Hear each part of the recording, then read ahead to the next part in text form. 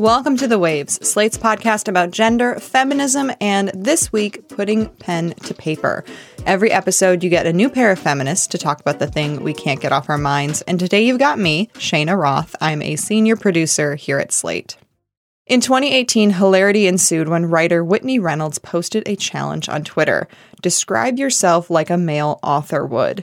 Anyone who is at all familiar with the popular Twitter account Men Write Women or has read the works of Jonathan Franzen, for example, knows where this led. A creative writing professor wrote, "She was thin in a bony, non-sexual way, but she seemed nice, so I sent her a copy of my manuscript." Here's another. "She walked toward me with the confidence of how attractive she probably was 15 years ago."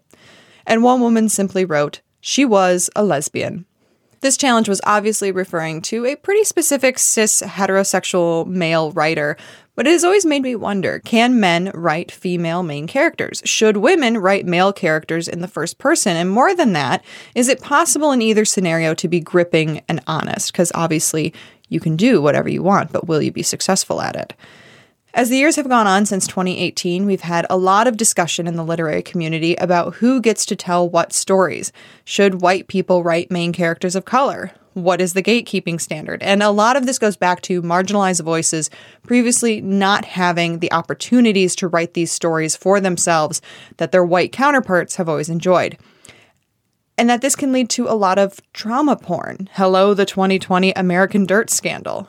But the question of writing different sexes, of women getting into the minds of men and vice versa, hasn't been explored quite as much. And as someone who loves to write but can never quite seem to get her male characters to jump off the page, I wanted to explore this.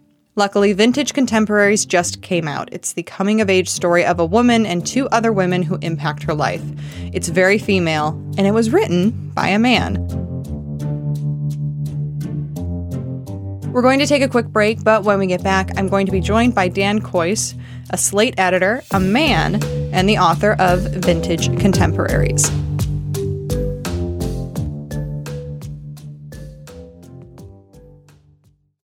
Hey Waves listeners, if you're loving the show, and we really hope you are, and you want to hear more, you can subscribe to our feed.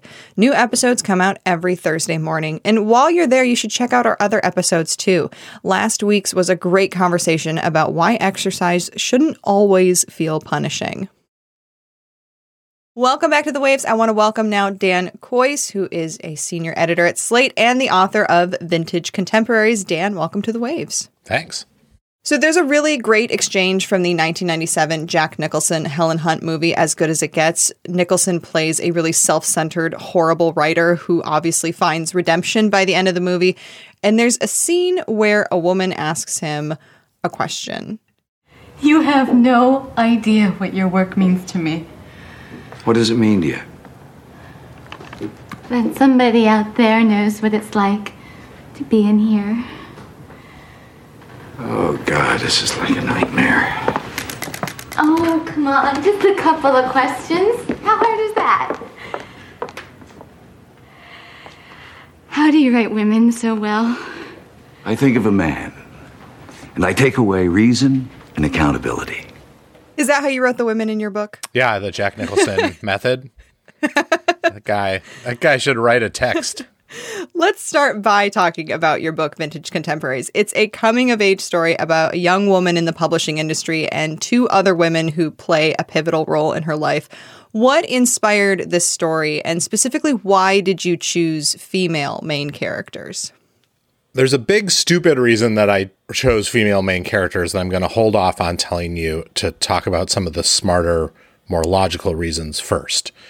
I wanted to write a publishing story. I thought that is an interesting world to write about. I'm really interested in the way that we use literature and art in our lives, the way that people who want to think of themselves as artists move through a business world that is about monetizing and optimizing that art. And publishing, as you know, as you probably know, is a very gendered industry. It's the lower ranks are almost entirely female. That's not as true in the upper executive ranks, unsurprisingly, where a few men seem to just make it through. But that meant most likely writing about women in that world. I also wanted to write about about friendship and a friendship gone awry particularly. And male friendship is its own interesting topic, but female friendship seemed particularly a rich vein for me to explore, especially in the context of a book about people who really care about literature, because every woman I know who is in a very intense friendship with another woman who is also a reader often thinks of herself in terms of those like literary precedents. There's a line in the book where my main character, is thinking about her friendship with Emily, her best friend. And she really is thinking through, okay, well, am I Beth or am I Jo? Am I Melanie or am I Scarlett O'Hara? Am I Emma or am I, what's her name? The other one, the Wallflower. And I wanted to be able to use that well of literary knowledge and reference as it pertains specifically to female friendship, which I think exists in literature much more concretely than it does for male friendship, which is maybe a little underwritten about in a lot of ways. In this case, the fact that this is a subject that's been extremely well written about was useful to me as opposed to feeling daunting. But there's also a bigger, much more basic reason why I was writing about women, which is that I'm a journalist. I'm a writer and editor at Slate. I have been writing journalism and memoir and nonfiction for like basically 20 years, ever since I did an MFA in fiction that I bombed completely and sort of stopped thinking of myself as a fiction writer. And when I wanted to get back into that world, when I wanted to start making up stories again, I was very, very nervous about just writing myself, about just putting myself on the page and calling it fiction. I didn't particularly want to be writing autofiction. And that worried me. And so I, very early in the game, as this book didn't exist as a book at all, but just as a series of, writing exercises that I was doing when I had time, I just always made the characters women because it was like the dumbest possible easy way to remind myself instantly that it wasn't me. To remind myself not to just write the things that I would do or say or think, but to think outside myself. Because every time I went onto that page, I had all those pronouns there to just instantly remind me, oh, right. I'm writing about someone else. It's so interesting that is such a part of your writing this book, because when I'm writing, I struggle to write the opposite sex, in part because I inevitably find that my main characters have quirks or pieces of me or history that I have had in my life. There's always a touch of that auto-fiction. And I feel like you could still have that if you have a character of the opposite sex. And did you find that with any of your characters, but specifically with the main character, Emily?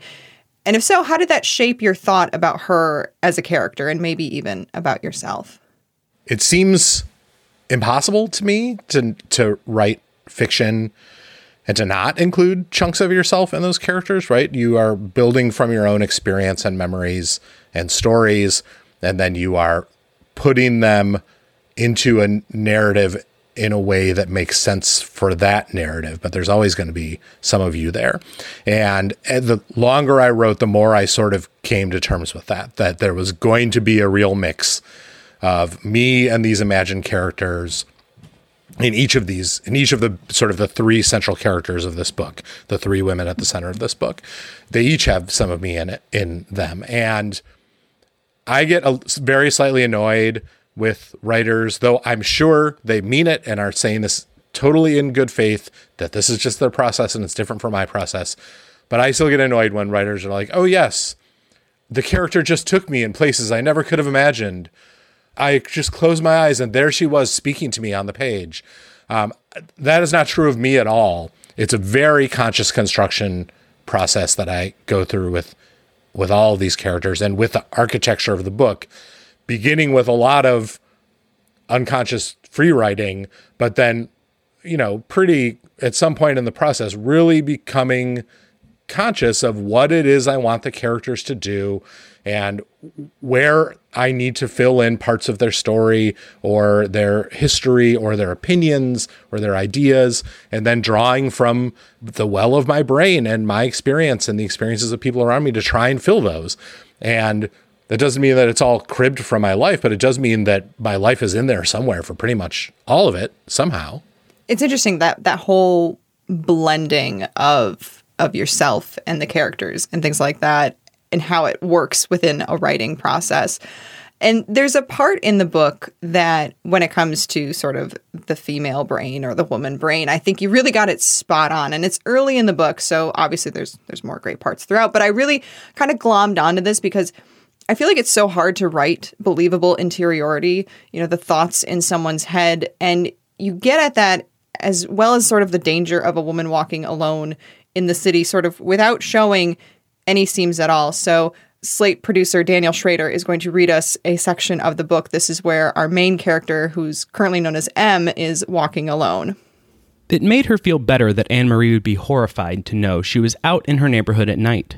She imagined with grim satisfaction the look on Anne-Marie's face when she got the phone call telling her that her sister, her only sister, her poor, beloved little sister, had been murdered and stuffed into trash bags. She held off her nervousness all the way to Avenue B, trying to work out how many trash bags the murderer would need.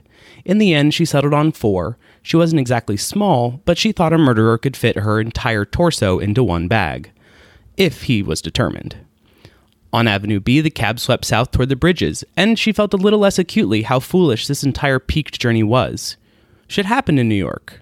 A guy had boiled his roommate and served her his soup to the homeless in Tompkins Square Park.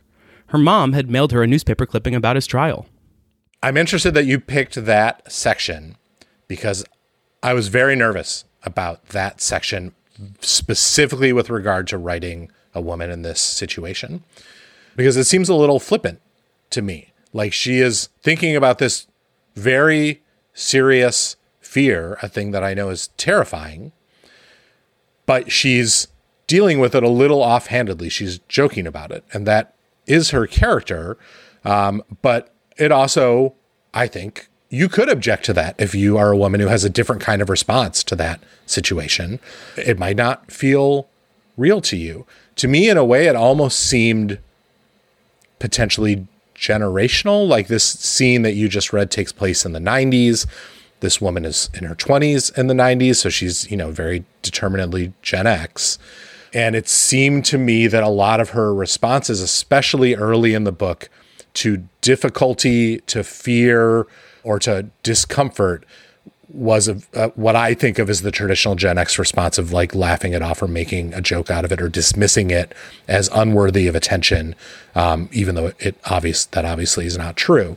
As the book goes on, I think she changes a lot and she stops using that kind of defense mechanism, but it is a real specific kind of defense mechanism. And I think it's very possible that so many women like you will read this and be like, oh yeah, that sounds just right. And many other women will read this and be like, that is not how I would deal with this situation at all. Or more broadly, this is not how I think women would deal with this situation at all. That might be true of them. It might be true of women more broadly. It also might be that I think young women reading this book now might find it a little bit discordant to tune into the thoughts of not a woman specifically, but just of a person from 30 years ago. It's weird to think of the 90s as period fiction, like a period piece, but that's what it is. And one of the things I am really trying to capture is the way that people my age, the way our thought processes changed in part as we started to learn about things from not only people older than us, but people younger than us. For me, it really made sense, not only I think because of a generational thing, but I also think it taps into sort of this timeless, not resignation, but like defense mechanism that women just sort of have to develop with being at risk anytime we're walking alone. It kind of calcifies that part of our sense of humor. So to me, it rings really true that, if you have to walk alone quite often, eventually you're going to be a little bit hardened to it. And you're going to kind of turn a little bit jaded and you're going to have a bit of a dark sense of humor to it. I mean, like, at least that's what's happened to me. And so that's why that really, I thought, made sense. And I guess, there's probably plenty of women out there that they would go a different direction in that. But I think it told me a lot about her in just that.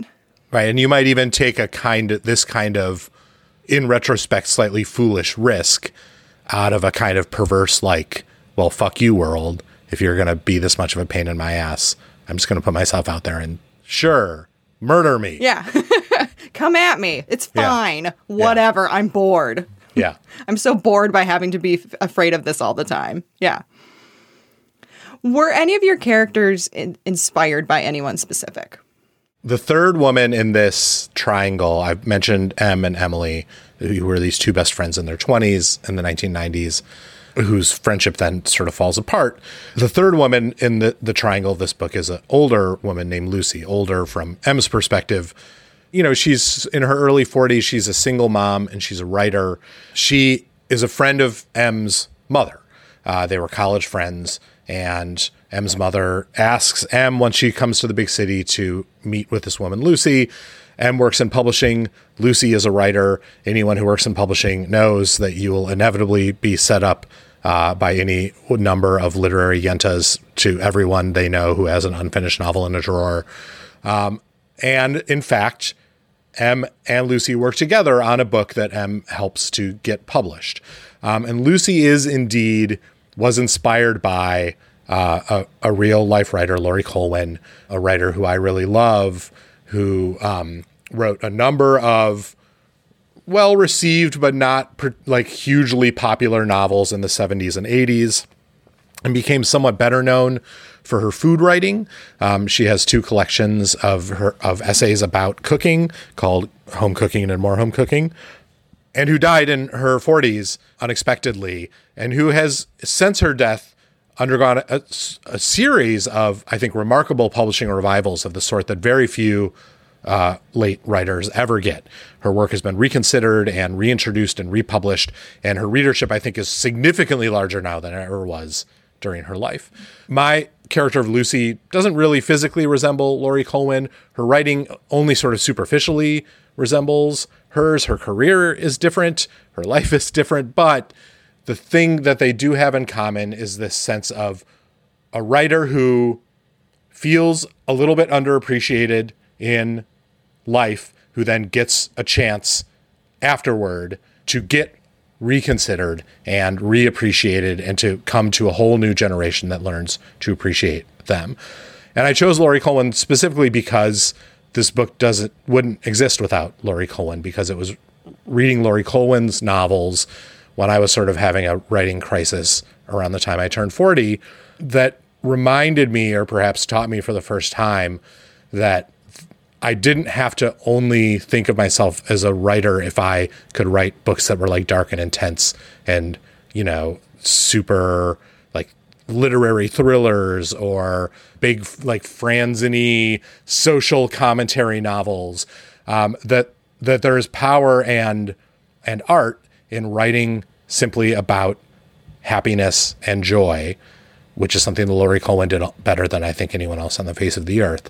And that really defined how I went about writing this book. And it freed me to write something different than the failed shit that I wrote in my MFA program, 20 some years ago.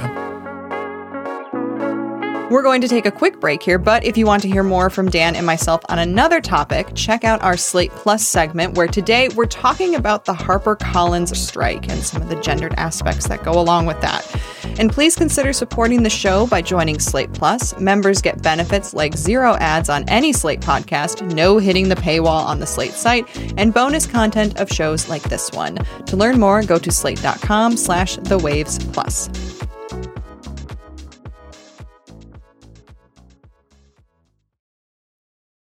The subject of who gets to tell what stories has really, I think, come alive in the last few years. There was a really interesting story in 2021 about the most popular female author from Spain that was, in fact, 3 dudes in a trench coat. Not literally in a trench coat, but it was 3 dudes. And the jig was up when the 3 men accepted an award in front of the King of Spain, despite years of telling people that the author's name, Carmen Mola, was a pseudonym. But the pseudonym of a mom of 3. So they told everybody the name's wrong, but they also claim that the woman was real. There's a few different popular accounts that post really bad writing by men of women. I'm thinking of the Reddit thread Are Men Writing Women, the Twitter account @Men Write Women, which has a book coming out this fall called Write Your Breast. Dan, this is the world you wrote your book in. So what are your thoughts on all of this? Well, it certainly made me very nervous. I know that by writing a book that focuses closely on women, that in which all of the main characters are women, writing close third person, essentially from a woman's perspective, I'm doing something that I often find super annoying when other writers do it. And I'm a guy reading it. Women in particular can find unbelievably annoying, stretching to fully offensive. And it made me more nervous because I don't know that I can't claim any particular expertise in women's lives or women's interiority. I'm as blinded by my personal blinders as every other human being on the face of the earth. I see what is narrowly in front of me. I try to listen and fail most of the time, as we all do, except for those few saints among us. But yet, this story interested me so much and writing about these kinds of characters interested me so much that I just wanted to try it. And I just really felt allergic to writing from a guy's perspective at this time and place in my life and in our cultural life. Like that was not the book that I wanted to write. I wanted to write about these characters. That's, somewhat selfish on my part. Novelists generally are fairly selfish about the things that they're doing. And so, yeah, I worried about that all the time. I had a book event last week with Taffy Brodesser-Hackner, who wrote Fleischman is in Trouble, a book that is a substantial amount of which is using the interiority of a male character, though the narrator is throughout, in fact, a woman. This woman is imagining her way into a male character. And we talked about this a little bit, and my hunch is maybe quoting someone. I'm not sure. I've tried Googling it and couldn't find it. Maybe it is her coinage. But she asked herself the opposite of the Jack Nicholson question. How do you write men when you're a woman? And she said, basically, well, I think of a woman and then I make her free. And in some respect, that's not actually that different than some of the tools I used in writing these women, in that I don't think I spent every moment I was writing them thinking, what would a woman do? What would a woman do? What would a woman do? Instead, I wrote what it seemed like a character would do, a person would do. And then I went back and thought, okay, how are the constraints that don't always apply to me, but do apply to women in this workplace circumstance or this friendship circumstance or this late night on the street circumstance? How does that affect this character in a way that I haven't previously been thinking about? And it's almost sort of an editorial layer, like a Photoshop layer you lay over the initial thing to then try and view the story through a lens other than your own. And I'm sure I made a million mistakes. I had the benefit of a lot of good readers and editors who edited a lot of those mistakes out. But I still found it not like a minute-to-minute ordeal, but rather a thinking and editing challenge that I appreciated as I was making my way through the book. A lot of the criticism of modern men writing women or characters that are not within their personal gender spectrum is objectification. And I was a college English major, so I'm qualified to use the phrase, the male gaze. How do you avoid this when you're writing? I'm sure I don't all the time. My gaze is as male as any other red-blooded American man's. But it's very helpful as a guy to spend a lot of time thinking about what women would do or say in particular circumstances, or viewing your own work, your own imagination, through doing your best to view it through a completely different lens. It does expose a lot of your prejudices and tendencies and your tendency toward objectification. There were plenty of places in editing myself where I found, I really wrote this scene from the most boring possible dude's perspective of it. And surely there is more going on here that I should be exploring. And it helped me, I think, escape some of my worst tendencies as a writer. So I don't know that I was avoiding it as much as I was, going back over the work over and over again to try and ferret it out and hopefully, doing it for the most part. The times that I felt like the sort of gender play in the novel, because it is a kind of play, writing a character of a different gender than yourself, the times that it got sort of most blunt and bad often were the times when I was depending on certain kinds of signposting to, remind readers or remind myself, it's a lady. I think in my first draft, there were, I'm sure, multiple references to the character's own breasts, for example. A thing that a woman writing that story would not necessarily a woman in that situation would not think of, but that a woman writing that story would not dwell on the way that a guy does in an extremely male gazy way. And pulling those back through edit and realizing that that's not the way a woman would tell her own story necessarily. But is instead the way a guy signposts, I'm talking about a woman here.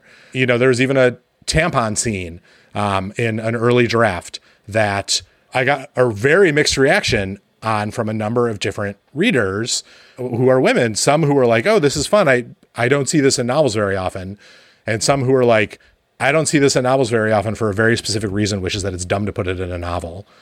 This is not part of the story that a woman reading it or telling it would care about. Please cut it for the love of God. So I cut it. So this isn't just a question of should cis straight men be allowed to write women without question, but it's also about writing outside of our lived experiences in gender and sexuality. Women writing men, non-trans authors writing trans stories. Obviously, this is something that has been explored a lot when it comes to race. There was the hashtag Own Voices debate recently. But when it comes to writing outside of our own sex and sexuality, it's something that we're, I think, a bit more used to. And I wonder, should we be questioning this, or should this just be something that people do? It's always worth questioning it. I hope people are questioning this book, and any book that takes these kinds of liberties from a privileged perspective towards the perspective of someone in a more disadvantaged societal situation. I am an older Gen X free speech absolutist, so I tend to err on the side of people, artists write the things that they write, and it's worth questioning it and arguing about it, but it's often not worth the trouble to try and get them to not do it, because they're going to do it anyway. What I have loved learning from a younger generation of readers and writers, especially online, even on Twitter, our accursed platform, is that the ways that you challenge and think and talk about that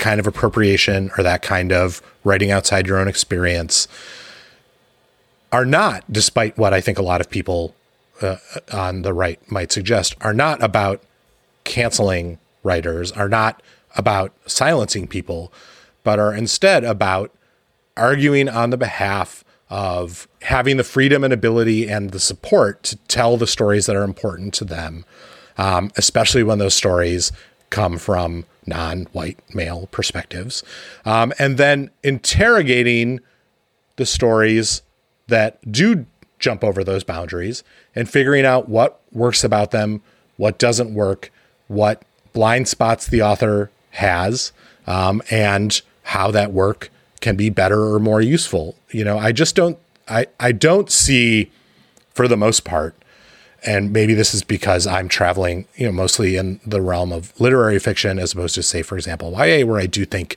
that this has been an even more charged issue. But I don't see writers being drummed out of publishing because of this, or doing anything other than being yelled at online, which is totally fine. I've been blogging for 25 years. I'm used to being yelled at online. It seemed worth it to me to write this book this way because I found it so interesting, and I hoped other people would also. I knew that it would not ring true for some people, and that whether it rang true or not for some people, the very act of writing this book was objectionable to them, I'm sure. And that is totally fine. And I hope and expect that people will interrogate and yell about this book and other books in that way. More broadly, what I want is a vibrant and representative literary community that responds to books in the spirit in which they were written, that recognizes bad faith work and calls it out, and that does its best to grapple with good faith work, even when readers find it annoying. I feel like my book is written in good faith. I can't wait to find out if other people don't. Vintage Contemporaries is out now. Get it, yell about it, love it, read it. You'll laugh, you'll probably cry. Dan Kois, thank you so much for joining us here on The Waves. This was just been a delight hearing from you. Thanks, and good luck with your writing men. Just remember, just make them free. That's our show this week. The Waves is produced by myself, Shayna Roth. Daisy Rosario is senior supervising producer, and Alicia Montgomery is vice president of audio. We would love to hear from you. Email us at thewaves@slate.com. The Waves will be back next week. Different hosts, different topic, same time and place.